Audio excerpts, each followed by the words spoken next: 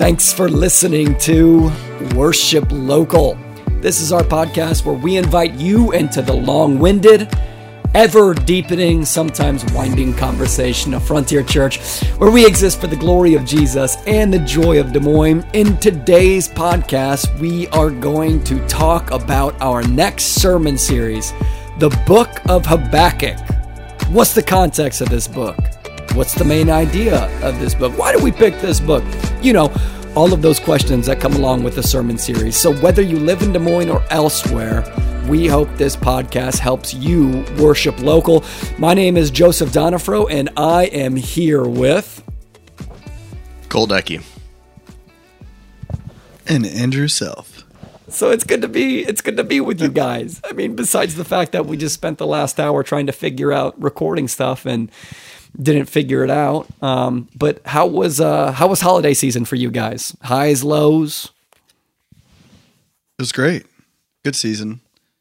Amidst the craziness of life. But for me, I think that ultimately it was a fun run at the first time being in the worship leading position, doing Advent and leading songs. It was very exciting for me. I really enjoyed that a lot. And I think overall it was coming in hot and ready, and then exiting with a lot of joy, looking forward to the next season at church. So, hey, what'd you think of our Christmas Eve service, dude? Oh, it was fantastic. I could sing in that building forever and be totally content. It was pretty fun, man. Oh man, it was so great. Self, how about you, bro? Well, first of all, it's the Christmas season, not the holiday season, you pagan. Oh. Gotta keep the Christ in Christmas, baby. That's right. Christ and Cole. It was good. This was the first year that we've lived in Iowa that we haven't traveled to Texas for either Thanksgiving or Christmas. And that was mainly because we have a 4-month-old, and 13-hour drives are not fun with a 4-month-old. So we didn't do that. So it was fun. It was nice and quiet for us for Christmas. And then my in-laws came up for a few days after Christmas was over. So that was a lot of fun. Kids got 2 Christmases basically. So yeah, it was good, man. It's our first Christmas as a family of 5. So that was fun. Sweet, dude. Rock and roll. Yeah, you guys traveled all over Iowa. Yeah, we spent so much time on the road. We went to my hometown for Christmas, which isn't too far away. It's like 90 minutes. But we also went to Chloe's hometown for Christmas, which is more like 3.5 hours away. But the kicker was that for New Year's Eve, we wanted to go party with some friends of ours who church planted over in the Quad Cities.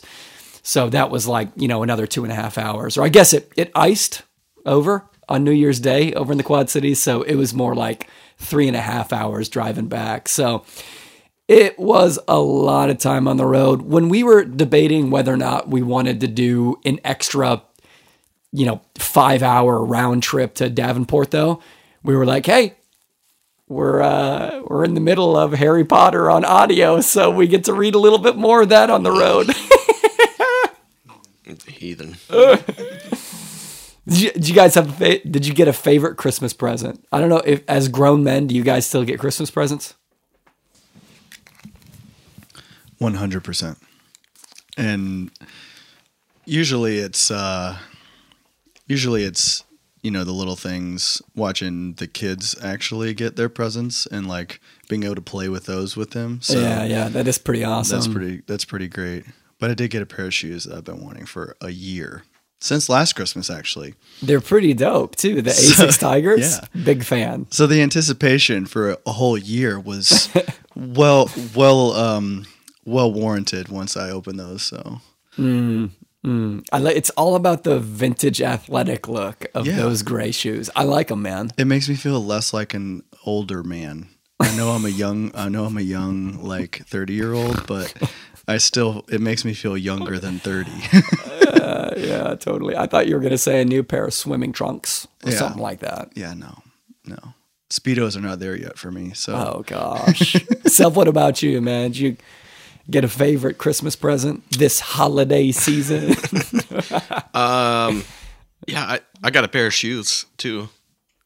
like my mother-in-law, she's all about Christmas gift buying, and so she like gets after me like, what do you want? What do you want? I was like, I don't know. So I had to send her a link for a pair of Vans. And then my parents they just kind of buy me whatever because they know I'm going to tell them the same thing. So they just skip that awkward conversation and, heckling me, nagging me to tell them what I want for Christmas. So they just buy me stuff. But yeah, got some Vans. What about you? It's all about the books for me, man. I got like a really, really good beer from my in-laws, which was great. It was a barrel-aged Surly Darkness. It was a variation on it. It had like chili peppers in it and extra chocolate and vanilla beans. So that was awesome. But for me, it's all about the books. I got Deep Exegesis by Peter Lightheart, which should be a trip. Got the new Marilyn Robinson book, Jack, which just dropped like a month ago. But get this, one of the main characters in it, her name is Della, and she's a preacher's daughter. Yeah. You can like literally, I'm not making that up. It's right there.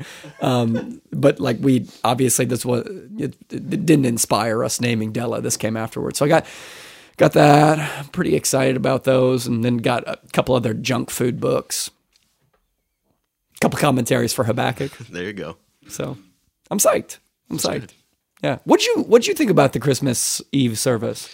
Oh, it's fun, man. I loved it. It was their second Christmas Eve service for us as a church, so that was a lot of fun. It was cool to be in a change of venue with no setup because that bad boy had pews, so we didn't have to set up chairs or any of that sort of stuff. So it was really, refreshing, other than it feeling like negative 18 degrees. Yeah. Yep. That was unpleasant, but got to worship harder, man. That's right. Got to break a sweat. Yeah, but we also got to do the Christmas Eve in your front yard stuff that we visited a few houses of church members. Oh, dude, that was such a highlight for me, that man. Was fun. That was a lot of fun. Again, it was very cold, but it was a lot of fun being able to go knock on people's doors and sing Christmas hymns, and you gave a little 60-second homily, and that was a lot of fun. It was pretty close to 60 seconds, too. It was. It probably wasn't.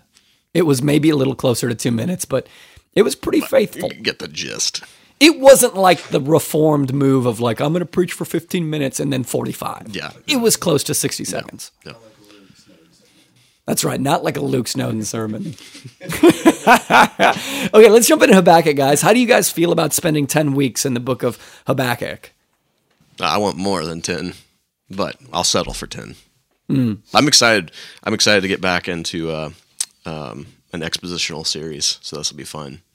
And I love the Old Testament, and I think our church responds really well when we dig into the Old Testament and see how Christ is the end of the Old Testament, pointing to Him and foreshadowing Him. So, because it turns out we're not too different than the ancient believers and followers of God. For real, dude. What about you, Don Farrell? Do you kind of feel the same way? You're like, are you like 10 weeks in this kind of obscure minor prophet book, or are you like 10 weeks in Habakkuk?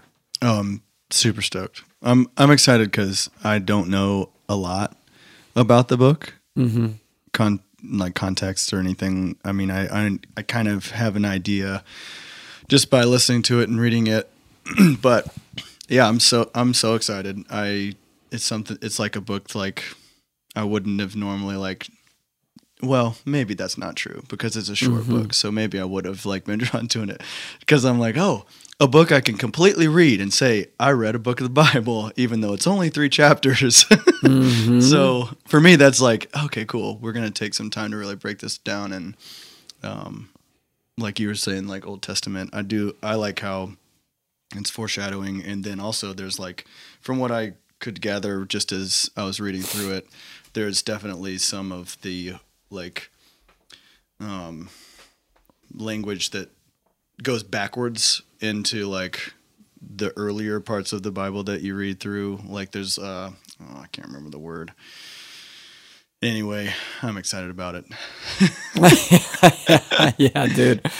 Way back in August, I sent Luke Snowden. So like way back in August when I had the spiritual practices sermon series ready to go, when we had our Advent sermon series ready to go, and I was thinking about what we wanted to do, in 2021, way back in August, I sent Luke Snowden an email, and I just asked him this question. I was like, hey, shot out of the dark here, which sermon series do you think our church would benefit most from? Habakkuk, Song of Solomon, or Lamentations? So those are the three that I pitched to Snowden. And Snowden responded by, this is such a Snowden response. I'm just going to read it word for word. He said, I am never going to suggest that any book would be less helpful than any other. I was like, okay, dude, I get it. And then he said, but... Mr. Seminary degree. But, he said, what I love about Habakkuk is the struggle to accept crappy circumstances in that book. That is my struggle, and so I am always happy to be challenged by it, especially in 2020, ringing in 2021. So for me, that thought right there kind of forms the backbone of my decision-making for picking the book of Habakkuk. First, we have a tendency to do a long New Testament book, a short topical sermon series, and then a long Old Testament book series. So we just did 1 John, then we did the spiritual practices and Advent sermon series. So I felt like we were due an Old Testament book. So it just kind of fit that framework. And second, you just always have to say that 2020 sucked. And it's possible that 2021 is not going to get any better. And I want our church to see I want our church to see that crappy circumstances, not only do they not equal God's absence, but it's actually like the normal experience for the believer when you read the Bible. And Habakkuk is a gem for that. Mm-hmm. Yeah, it was, some people quote and will pull things out of Habakkuk and put it on a coffee mug or a bumper sticker. They'll look at, look, I'm about to do something among you that if I told you what I was going to do, you wouldn't believe me. And people are like, oh, yeah, this is awesome. But you read the subsequent verses and you're like, oh, this is not awesome. No. You wouldn't believe him if he told you this for a whole different reason. You're going to raise up an entire people to jack us up? I was thinking about that last night when I was reading Habakkuk, and I had the thought, if they printed this on a coffee mug and gave it to Habakkuk, he would shatter it. God says, I have plans that you would never believe. And he doesn't go on to say, this is going to be your year. He says, I'm going to raise up this people group who are going to dominate you and be God's judgment upon you. And so, not the thing you want on a coffee mug. No, definitely not. That's why I love whenever we get to go do Old Testament sermon series, because we would try to read ourselves into it too much and maybe, got scattered with some Old Testament sermons in our childhood and not really grasping the context of it, and then being able to, appropriately apply it to our lives and see how the Old Testament is a mirror for ourselves to look into, to reveal our sin, maybe that we know about or sin that we don't know about, and we see how God is just in his discipline of his people and how God is just in punishing the wicked. Then those are some big themes that come out of Habakkuk. It's cool if you guys can't, but can either of you give kind of like a plot summary of Habakkuk for people who are like, I don't even know how to spell that, let alone have I read it? Yeah, so you've got Habakkuk, who is a prophet, and he... Habermeyer. I tried to pitch this name to Tracy for no way. Our son. Yeah, really? She's not down with the prophet names. For the most part. Okay. Did she give it like a big thumbs down? A big thumbs down. Okay, yeah. Didn't even talk about it. Yeah, it was. Had a girl, Trace. Yeah. Anyway, so you've got this prophet who, if you look in the ESV, it will show like Habakkuk's complaint, the Lord's answer, Habakkuk's second complaint. Mm-hmm. But you have this prophet who is seeing what is going on in the kingdom of Judah, and the people are not following Yahweh. Habakkuk is seeing these things, but sorry, I lost my place in my notes here.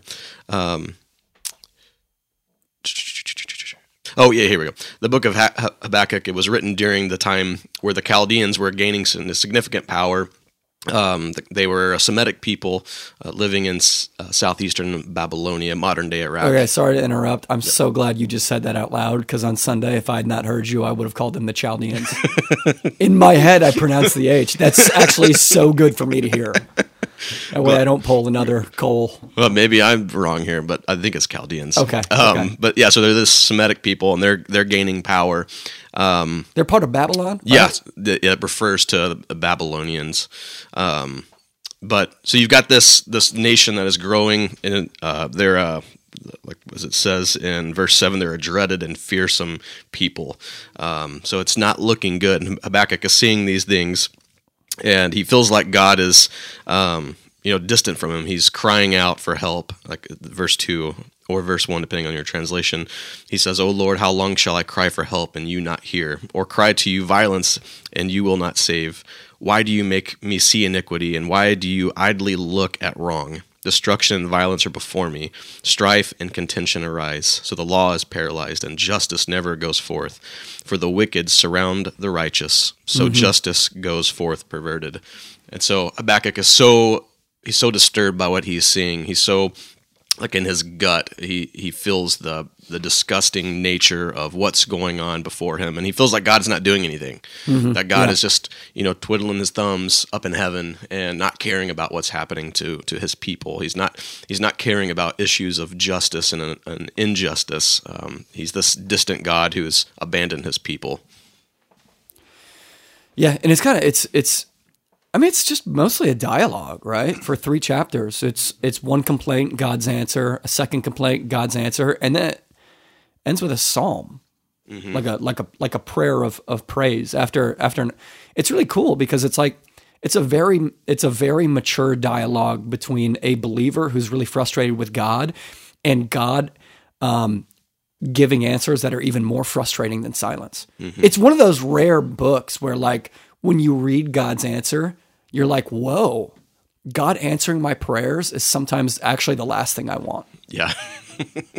Like, I want less of a dose of reality, and God always invites us into reality. And it's a very, very sobering book in that case. Very, very sobering.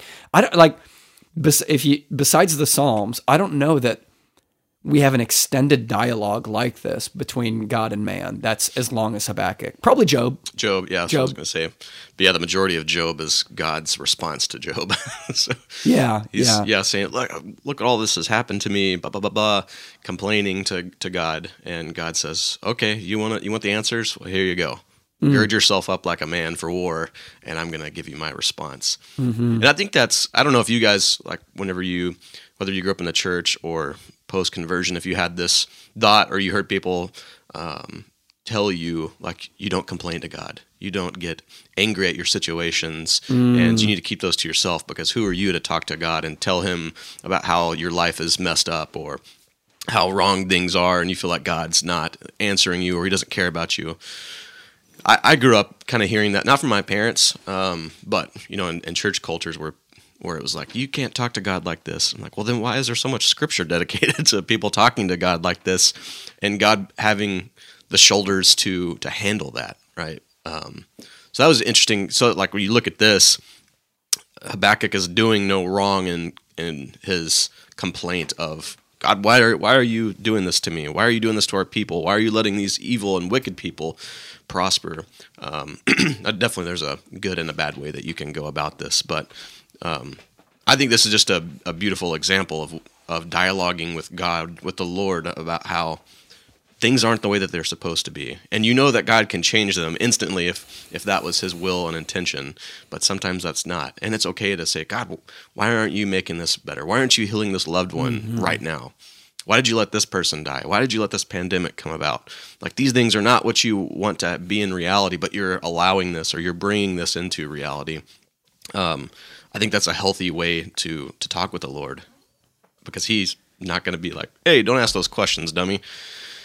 But he loves us. And so I think I notice in my own life, whenever I, keep those things inside and internalize them, like, it just leads me to resent the Lord rather than taking my frustrations to him and dialoguing with him about those frustrations or these issues of injustice. Yeah. One theologian I read, who was touching on this, he talked about how churches sometimes have, like, the they do a really bad job at helping people see that it's okay to voice your complaint. Not that it's okay, but that the Bible actually models complaining to God. And one note that he mentioned that I thought was really helpful is that when churches create cultures where complaining to God is banned, and voicing concerns to God is banned, and voicing doubts to God is banned, he made the note that what ends up happening is when we ban those things, we end up leaking it out onto other people. So if we don't voice our frustration and our doubt and our anger and our fear to God, then we end up leaking that onto his people in really unhelpful ways, like onto our wives and onto our kids. And so like what Habakkuk shows us is that the proper context for complaining is prayer rather than just leaking it on to people. We have people in our church who struggle with this. Mm-hmm. I've had these conversations. This isn't hypothetical. No. I mean, we tried for quite a while to get pregnant again with Abel, and it took a long time. And so we would share our frustrations with the Lord withholding this thing from us. And we'd have, you'll get people say, well, just be thankful for the 2 kids that you do have. Or, just pray more. Or, maybe God doesn't want you to have a 3rd kid. You get this variety of responses. And Lynn Snowden, like in a moment of wisdom, talked with Tracy in Fighter Group and was like, have you lamented about this? And that was so freeing for Tracy to hear that I can just look at this and experience the situation and just say that this is inherently bad. Like, this is bad. Like, I want another child, but you're not giving us one right now. I'm sad all the time. I'm frustrated all the time. I want this thing and it's being withheld from me right now. Like, that was so freeing for someone just to say, it's okay just to be sad about this. It's okay to be frustrated that something that you want is not coming to fruition right now. That's perfectly okay. But you have to take that to the Lord, right? Which is what you're just saying. You're not just going out and lamenting to another human, but you're lamenting to the Lord of saying, Lord, I know that it's good to have children and it's not happening right now. What the heck is going on? I hope that would be a good outcome from our church in this season of being like, hey, it's okay to be frustrated with what's going on in the world right now or what's going on in your life right now. What's not okay is you not taking those frustrations to the Lord and dialoguing with him and praying and communing with him about these frustrations. Yeah, I think that churches become really relationally unhealthy if they don't have a culture of lamenting and prayer. One reason is because I think it's Christ-like. Like, I think Jesus identifies with Habakkuk. His prayer on the cross is a prayer of lament. My God, why have you forsaken me? That could be the subtitle to Habakkuk. That could be the summary prayer of Habakkuk. So I think Jesus identifies with Habakkuk. But more than that, we have a healthy church. We're not perfect, but we mostly have a healthy church. But in rare instances where I hear somebody in our church gossip about another person, I immediately think, oh, this is the first time they're having this conversation. They have not lamented to the Lord about this thing. Because if they did, then they wouldn't be sharing this with me, or they would be talking with this person first. Yeah. And so I think that, like we've been saying, like I think churches they just get way healthier when they look at Habakkuk and they're like, oh, this is cool. Yeah. So, but it sounds like my kids are lamenting upstate. I don't know if you guys can hear that in the podcast, but that is Habakkuk out there. Wow. I feel like we should pause it and I should go help. Do you identify with Habakkuk, Donafro? Or is it hard for you to do that? No, I think sometimes I might lament and continue to lament and then forget that there can be an end to the lament. And so like I'm just complaining. I find myself complaining a lot. And I don't think it's bad to pray to the Lord and lament. I think that in this, though, reading through to the end, there is like a light at the end of the tunnel with that, because he rejoices. He definitely makes a point to say, like, there's still bad things happening, but my strength is with you. And I think that in the lament, like, if we are still mindful to like remember that he is with us and he is our strength, even in the frustration, the struggle, I think that like gives hope for the end of the season that we may be in, that like, oh, he was with me even through these times, and now I can rejoice in him walking away from this. Like, thank you, Jesus, that you're still with me, even in the midst of all of those things that were happening to me. So, that's like one thing that I take away from it. I even take away that from this past year. Like, Yeah. it was Yeah. it was the worst. It was terrible. It was rough. Everything was a struggle. But I have my beard's turning gray. yeah, there's stress. Yeah, I can't believe it. Somebody pointed that out to me the other day, and I looked, and it was like not a stray gray hair. Like, it's turning gray. I was like, I'm still a young man. Gosh darn it. Yeah. Whew. But I don't know. I also looked at 2021, and I'm given this sense of hope for the year that I hope I can at least impart in how I interact with people, because I don't want to think that this year's going to be terrible like last year was, and I want to do everything I can to make it not that way, and like hopefully just through even like this kind of a thing, like lamenting with the Lord, like, Lord, this is not fun. This is hard, rather than sharing it with someone next to me who this is the first time I've talked about it, rather than going to the Lord. Maybe since I've gone to the Lord in lament, I can sit and talk to this person next to me throughout the year with a conscience that is, I've lamented to the Lord. I can actually impart hope and like maybe a spark of joy in this person's life that I may not have before. So that actually gives me a lot of excitement, even going through this and like hearing all the context of what this book is going to be for our church. Like, maybe that's something that we can use at the beginning of this year to fuel a year that's full of joy and hope in a different light than other people may be living it. So yeah, that's good, man. Can we keep trying to pin down Habakkuk's character and whether or not you guys identify with him? Like, is there, like, as a person, is there anything about him that you relate to? Is there anything about him as a person that you find compelling? He's kind of a nobody. Kind of a nobody. That's going to be the name of my first autobiography. So I think I can relate with certain elements of Habakkuk, and then I see things in him that I want to ascribe to. Just him bringing complaints, but then also being hopeful. During his second complaint, he says, "I will take my stand at my watchpost and station myself on the tower and look out to see what he will say to me and what I will answer concerning my complaint." Like, so there's this, he complains to the Lord responds, he complains again, and there's this wait for the response. And I think I'm definitely more of a pessimistic person, naturally by nature.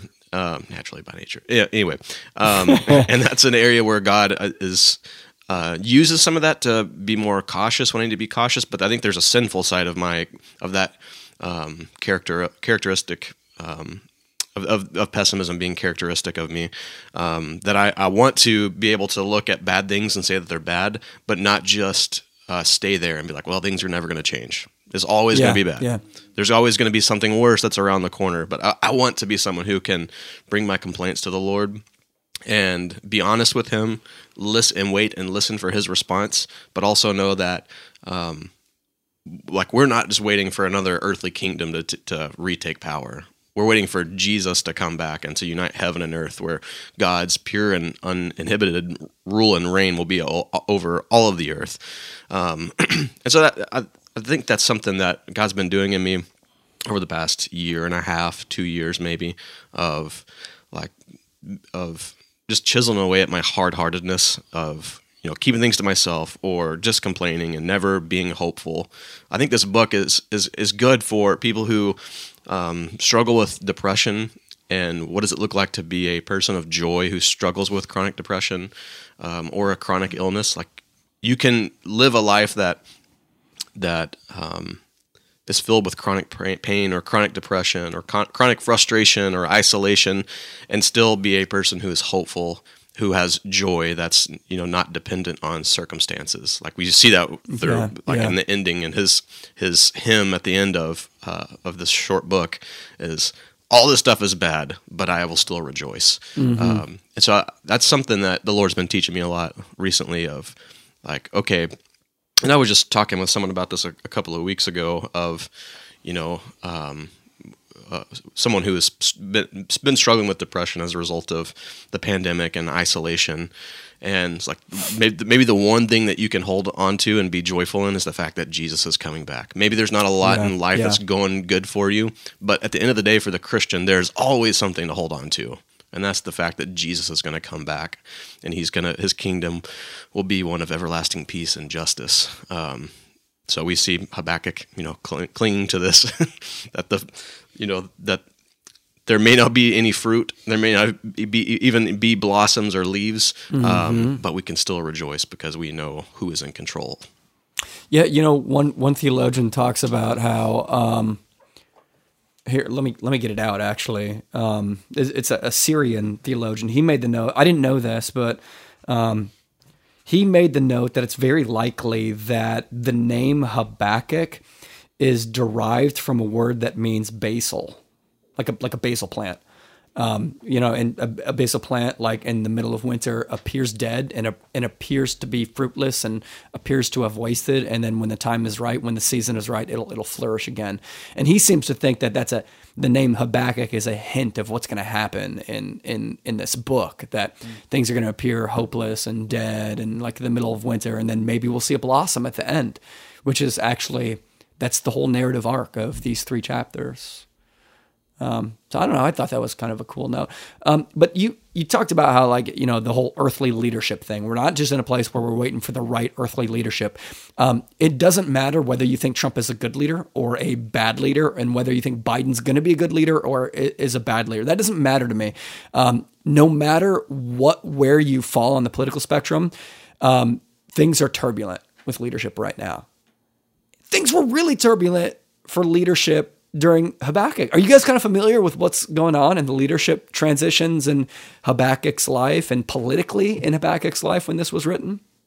Can either of you guys speak to this a little bit? I've got a few notes on this. You're scrolling for it, Andrew. But I mean, no matter what you think about Trump Biden, this should ring a bell for us. It should strike home for us. Yeah, you've got these Israel, like he's raising up the Chaldeans because of Israel's poor leadership. Their kings are oppressing the people. Right. Like, that's what God is raising up he's growing this kingdom to come in and punish his people. Like, it's like one way to think about it is there's this covenantal lawsuit between God and Israel. And God is saying, Israel, you've been unfaithful. And because of or Judah, you've been unfaithful. And because of this, I'm raising up a people to come in and put the kings to shame, to put these rulers to shame. The ones who are, they're eating well and they're oppressing the poor man. The ones who are forsaking the allegiance to Yahweh and are seeking their own allegiance, or they're constructing idols, or they're looking to other nations for political gain or political might. And God's saying, I'm going to punish you for this. And so you have all these people who are going to be murdered, who are going to be tortured, who are going to be enslaved, who are going to be exiled because God's people were being unfaithful. They were not holding up their side of the covenant. And so Habakkuk knows that this is what's happening. He's looking at the wickedness of his own leaders, right. And he's seeing that God is raising up the Chaldeans to come in and to cleanse Israel, to cleanse God's people. And what kind of adds insult to injury, and what I think is really painful, is that the king, right before the king who rules and reigns, when Habakkuk is writing this book, which is, I don't even know how to say this guy's name, Jehoiakim? Gosh, yeah. Jehoiakim. He's the current king.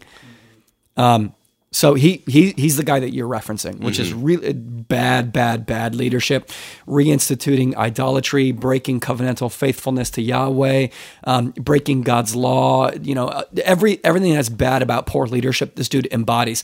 But what adds insult to injury is that the king right before him was awesome. Josiah. Yeah, Josiah was right before this dude. And like, Josiah was a baller, man. He's the dude who rediscovered the law in the temple and reinstituted it and banished idolatry, brought back the law to God's people so that God's people were spiritually flourishing, right? Everything was going good. And then he was killed by an Egyptian king, and the guy who takes over is horrible. So they're like in a really bad leadership transition right here.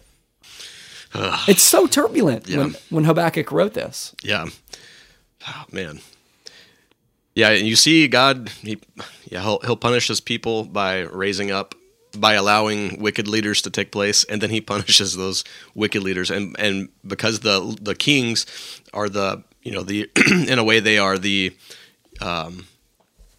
they are charged with upholding the covenant between Yahweh and Israel. They're the point man on this. And so if the king is wicked, then the kingdom is going to be counted as wicked. And so if you're a faithful follower of Yahweh and you're seeing your nation unravel because of a wicked king flinging the people in the kingdom into idolatry and into adultery, that's got to be so heartbreaking to see this taking place. And I think we can look at this past season where nominal Christianity has died a good bit.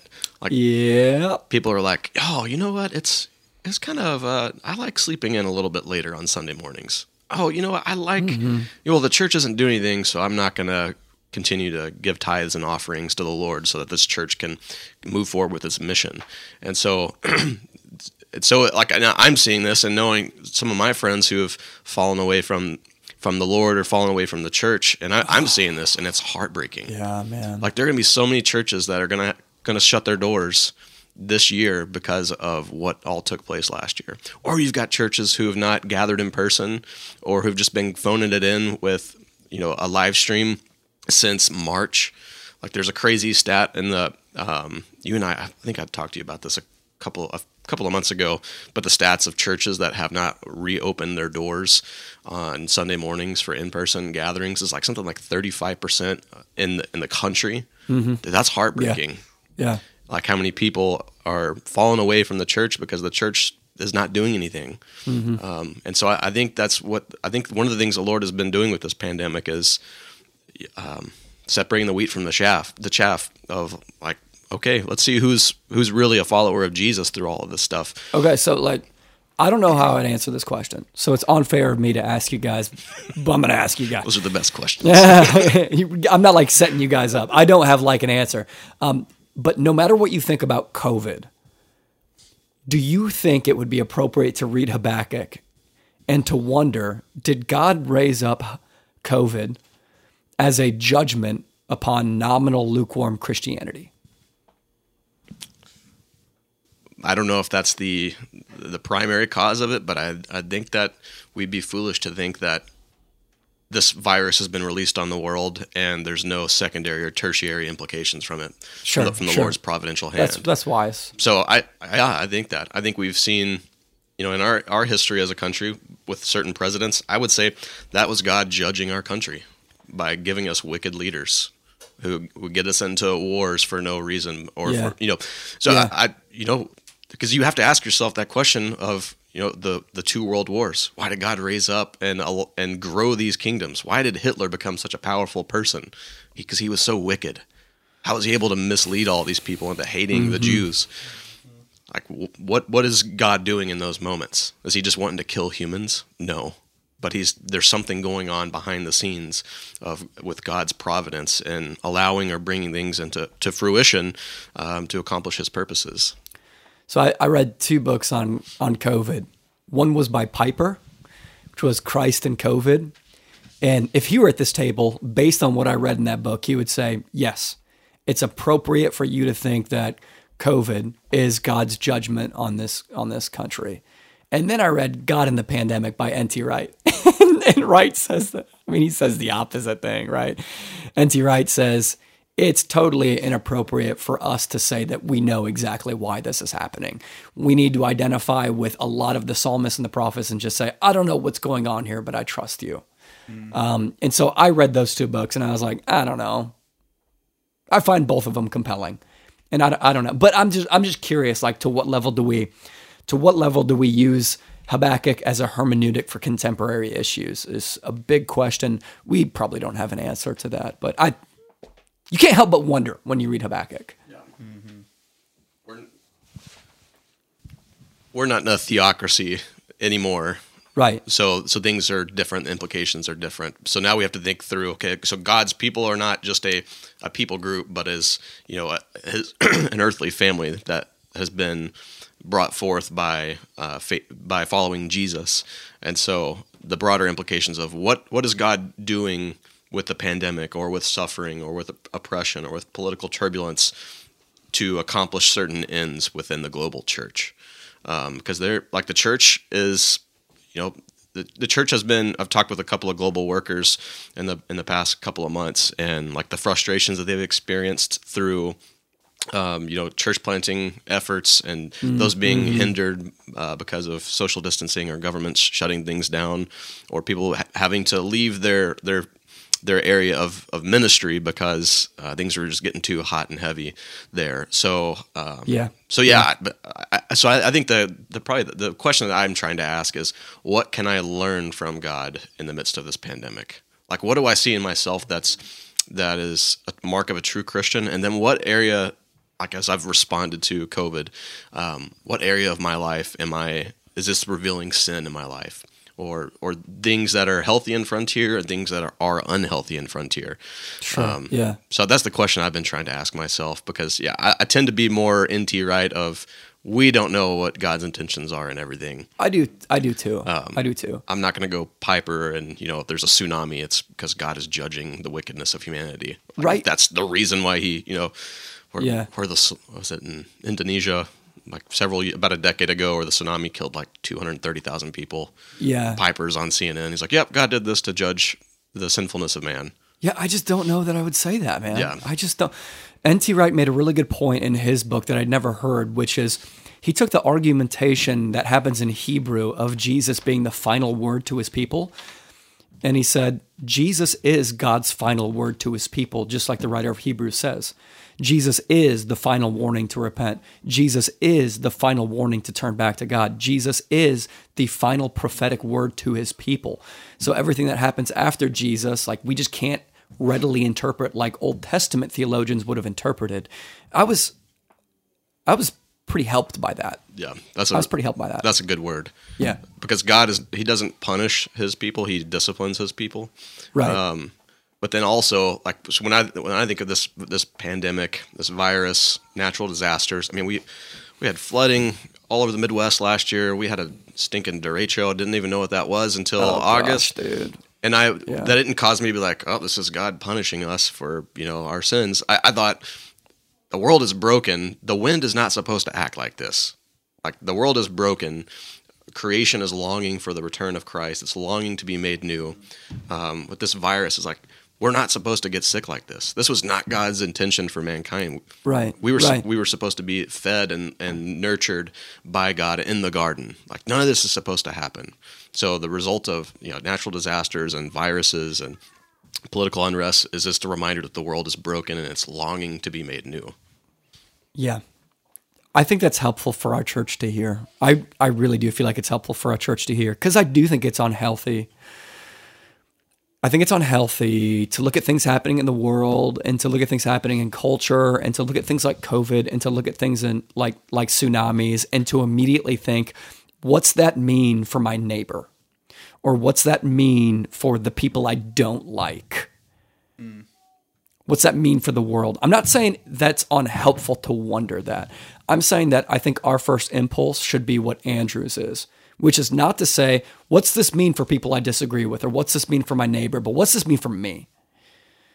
I think that's the real meat and potatoes of events like this. The real meat and potatoes has been less for me being is this God's judgment for lukewarm Christianity? And the real meat and potatoes has been me asking, what is this revealing about my spiritual life? Oh, my prayer life is way more shallow than it needs to be.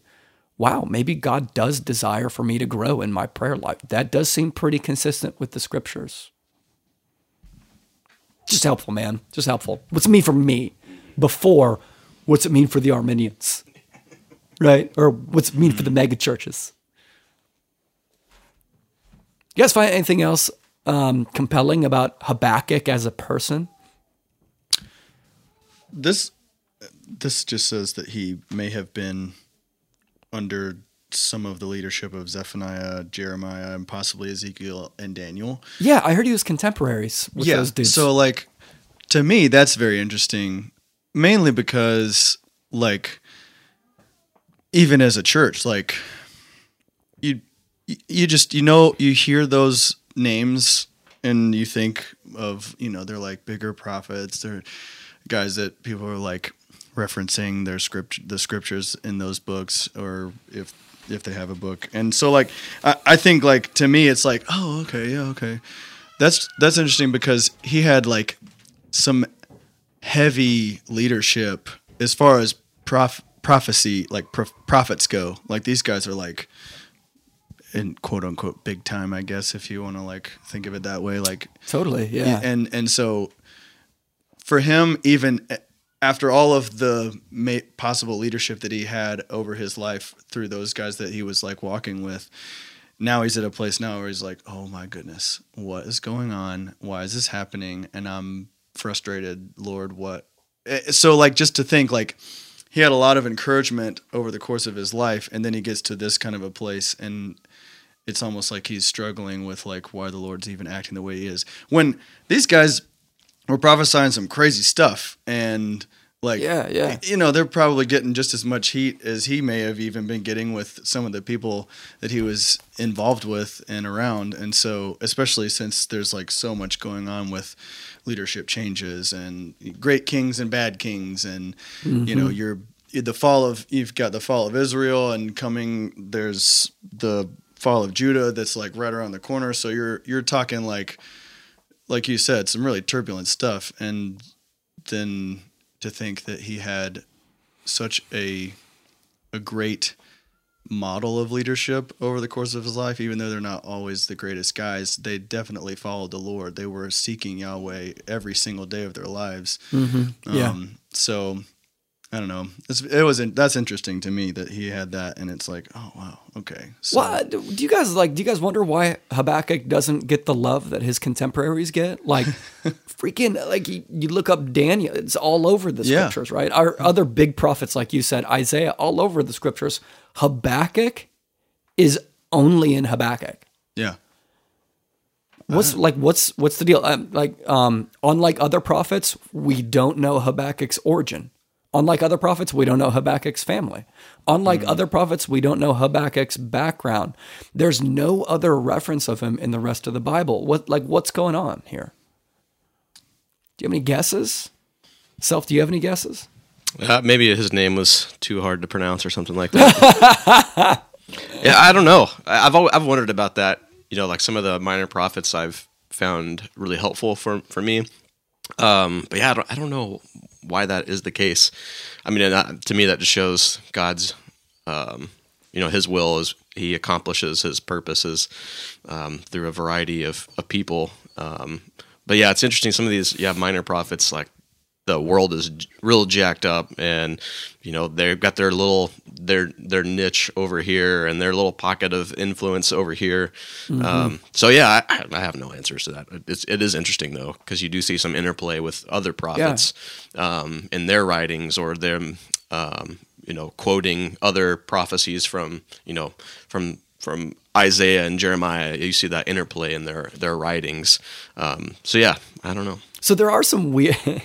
This is probably not even helpful for our conversation, but there are some other weird extra biblical references to Habakkuk, even though there aren't any within the 66 books of the canon. Like, there's one apocryphal book that has Habakkuk sneaking food to Daniel when Daniel's in the lion's den. I don't know what that. That's gangster if it's true. I don't know what that would even teach us about Habakkuk if that was true. But it's just weird. I kind of wondered if I might be reading into this too much, but I almost kind of wondered if God's people feel a sense of shame about the book of Habakkuk. Because, like, it is so grouchy and complainy and whiny. I'm not saying Habakkuk's wrong. We've said the opposite this entire conversation.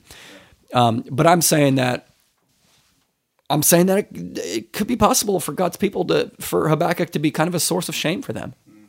Yeah, that'd be interesting, because like you think of like Jonah as well. Of if Jonah did in fact write this account, the book that we have as Jonah, Jonah looks like a turd. Looks like a turd. Yeah. So yeah, I wonder. This is, I try to think if I was. I mean, it'd be interesting to ask my rabbi friend in town what he would think of when he looks at when he looks at the prophetic literature and sees Israel's wickedness or Judah's wickedness. Like, what emotions do they have come up? Is it like, because being a part of the people of Israel, like blood Israelites, what is that? They're looking at their history and they're like, oh yeah, God, He brought us out of Egypt, and then we made this golden calf and looked like idiots and unfaithful wives. Like what visceral reactions do they have when they read this? Yeah. If we look at Acts and the history of the early church movement, and then you see them have these little quarrels, and you're like, oh, you guys were fighting over circumcision? Like, what's going on? You guys had to have a council to figure out, do you have to be circumcised or not to be a Christian and a follower of Jesus? So yeah, but then it looks, then we look at modern American Christianity, and you see these pastors who you're following, you're like, oh, those are my people. Those are followers of Jesus, and they're acting like that. Yeah. And then you look at your own life and evaluate, and you're like, oh, that's wicked. What am I doing? And you're right to bring up Jonah. By the way, I actually thought of Jonah like a handful of times when I was reading Habakkuk and studying, because in a lot of ways, Jonah is the upside down prophet. Mm-hmm. What do prophets do? They hear the word of God, see the word of God, obey the word of God. What does Jonah do? He hears the word of God, he sees the word of God, and he disobeys the word of God. So there's this literary tension that's built into the book of Jonah where you're thinking, oh my gosh, he's the upside down prophet. And in that same way, Habakkuk is a punk prophet. So if you think about the role that prophets played in the life of Israel, it was very clear. You read Isaiah, you get this. You read Jeremiah, you get this. You read minor prophets, major prophets, you get this. Their role was very clear. Israel was in on a covenant with Yahweh. And whenever God's people strayed from faithfulness to that covenant, the prophet's job was to step in and to call people back to repentance and faithfulness to the covenant. That's what prophets do. That's what you'd expect with Habakkuk. He's going to step in. He's going to call the people of God to faithfulness, to return to the covenant, and that's what's going to happen. That's not what he does. He does the opposite. He's a punk prophet. He steps in and he tries to call God back to covenantal faithfulness by charging God with covenantal unfaithfulness. That's the opposite of what you think a prophet's going to do. And you're thinking as a reader, oh my gosh, when prophets try to correct God's people for their unfaithfulness, they get murdered by them. There's no way that Habakkuk is going to be able to talk this way to God and not get murdered by God. So there's so much tension built into this book. I think maybe it could be that because I was looking chronologically, it's Habakkuk, Daniel, Ezekiel. And so maybe he's like, and even here in chapter 2, verses 2 through 3, like, the Lord answered me, write the vision, make it plain on tablets, so he may run who reads it. For still the vision awaits its appointed time. So you've got the people, like, he's writing all this stuff down, and God even says, like, this is probably not the time for this. And so then you're thinking, like, okay, most likely the time, I mean, if it seems slow, wait for it. It will surely come. It will not delay. So, like, you're talking, like, he's writing all this stuff down, thinking to himself, oh my goodness, this doesn't even matter, because in, like, the next 2 books of the Bible, these guys are going to really lay it out for everybody, and people are going to care about what they say, and they really don't care what's going on right now from me, because you even said so, the Lord. Like, the Lord you just said to me, write this down. It's probably not going to happen anytime soon, and you just need to write it down, because I need to have, like, some kind of something that says this happened at this point in time.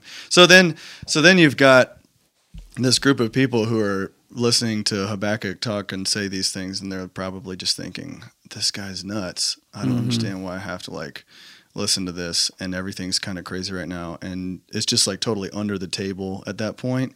And then Daniel and Ezekiel come and just whammo, and you've got everything blows up in their face, and they're saying these prophecies that are like almost like the golden calf kind of a thing. You're just you're listening to it, and the people of God resonate with that kind of a thing because Israel loves idols. So you got Daniel talking about this stuff, and so that I think that maybe has a lot to do with it. Just the fact that he's kind of an under the radar guy because he's surrounded by these huge leaders, prophets, really in Israel that make a big ripple effect in the Old Testament through into the New Testament. Because then right after those two, you've got Jesus coming real quick. So because its relationship with the other prophets does kind of read like that, bro. Yeah. Like it's easy to read Isaiah and to think you get them, boy. Like you go tell them what's wrong. Like get after them. But then you read Habakkuk and you're like, oh my gosh, is he pointing the finger at God? Because, like, dude, I mean, like, you read this book. I mean, just read it, guys. But you read Habakkuk, and he complains, and God responds. And Habakkuk's second complaint is, are you not the most holy? I mean, he literally says, God responds to him, and Habakkuk says, did I call the wrong number? Is this the wrong God? You're not acting in covenantal faithfulness. And you're like, oh, my gosh. Like, is he really talking to God like this? It's shocking. Yeah, it's interesting. It's shocking. Yeah. I was thinking about Noah, and so God spares Noah and his family, and he tells Noah to build this, giant boat. And the people are making fun of Noah all the time. For the whole time he's, constructing this, people are scoffing at him like, oh, this dude thinks that it's going to flood over here, that we're all going to, drown, and he's, this crazy prepper.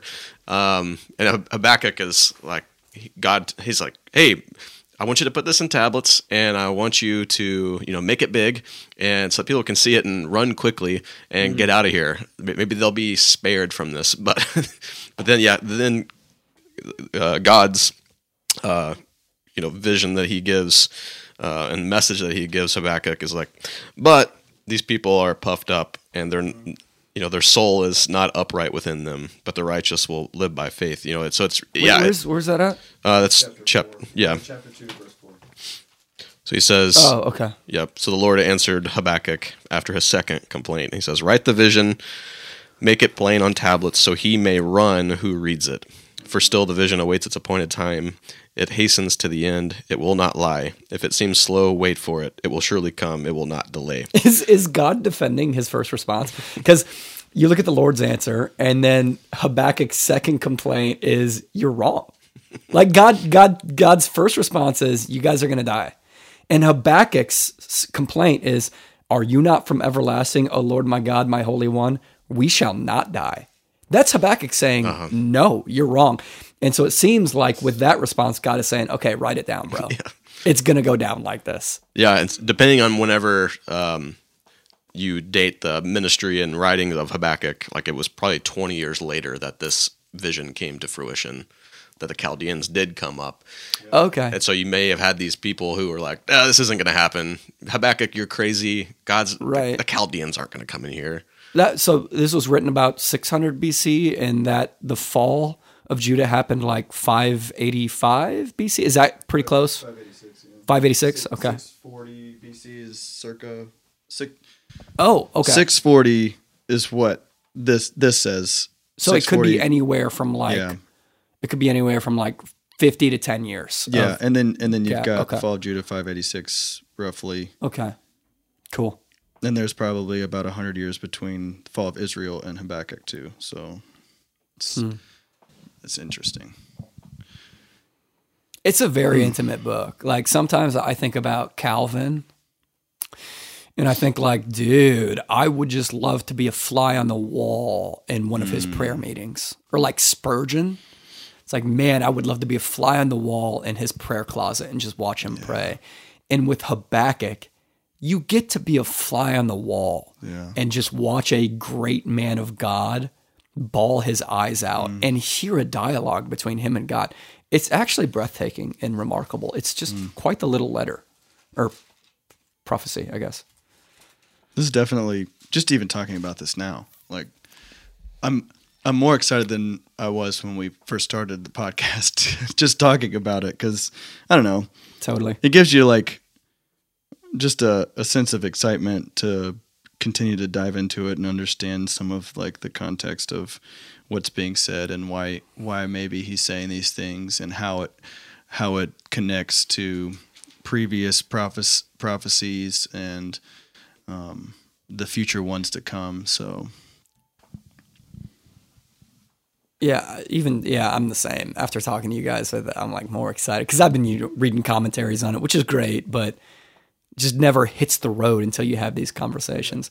Do you guys, just kind of in closing, do you have any hopes for our church 10 weeks down the road after studying Habakkuk together? How do you guys want our church to be different? Or how do you guys want to be different as individuals? This Habakkuk is a interesting book that brings back memories for me,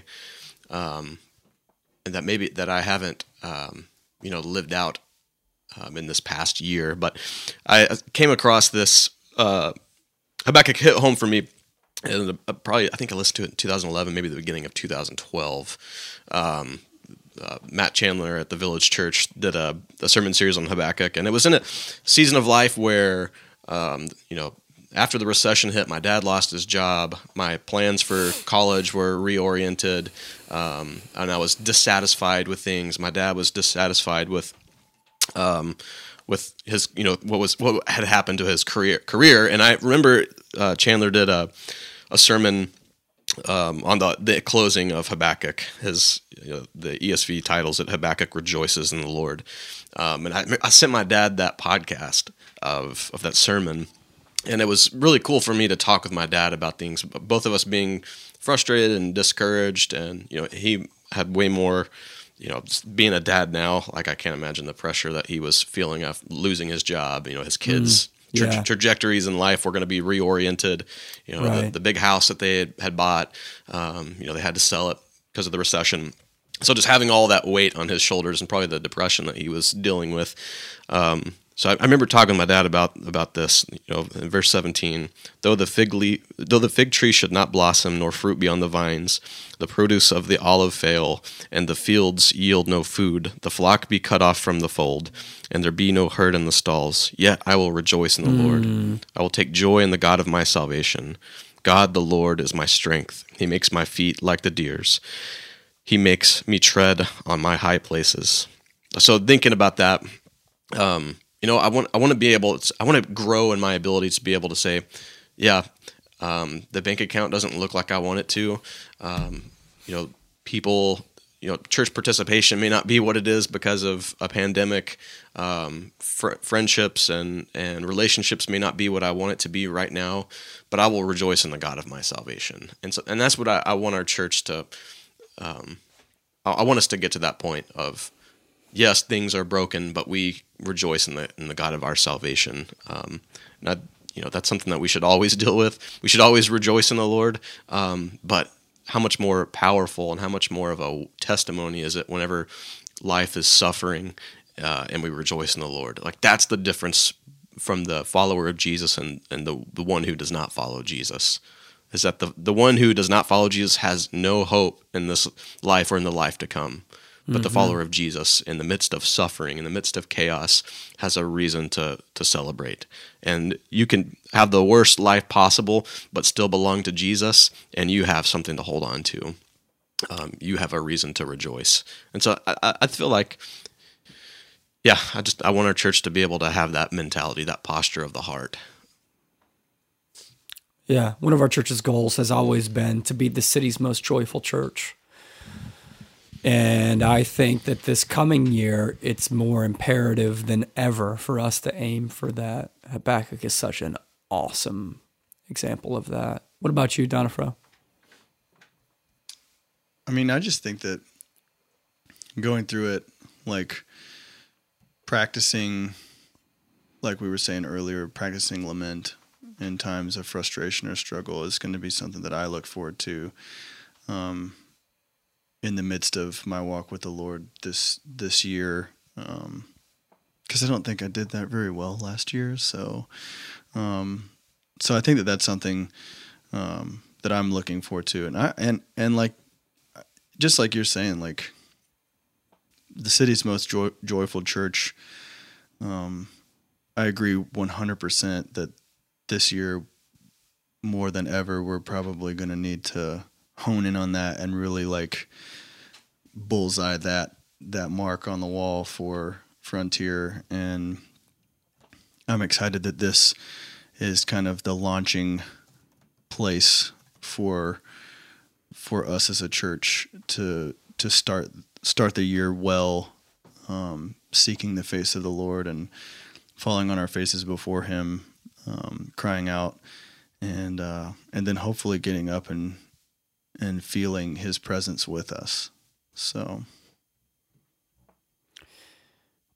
when the elders fasted and prayed and strategized for the 2021 year, the calendar year, like almost I think every one of us mentioned prayer. Something about prayer, something about becoming more of a prayerful church, something about seeing our church come alive in our prayer life this last year. And so I hope that Habakkuk gives our church the language that they feel is inappropriate, but's actually godly, to express themselves before God. Because I don't know what this next year is going to feel. We just don't know what this next year is going to feel like. But there's a good chance that in this next year, you won't feel any sense of control. You'll have no control, but you'll always have words. No one can ever take those from you. If you don't have control, I mean, so everybody can take your control from you, but what people can't take away from you are your words. So I want people to look at Habakkuk and think, oh, that's what I can do with words. I can use words to express how I really feel to God with the knowledge that He'll hear me.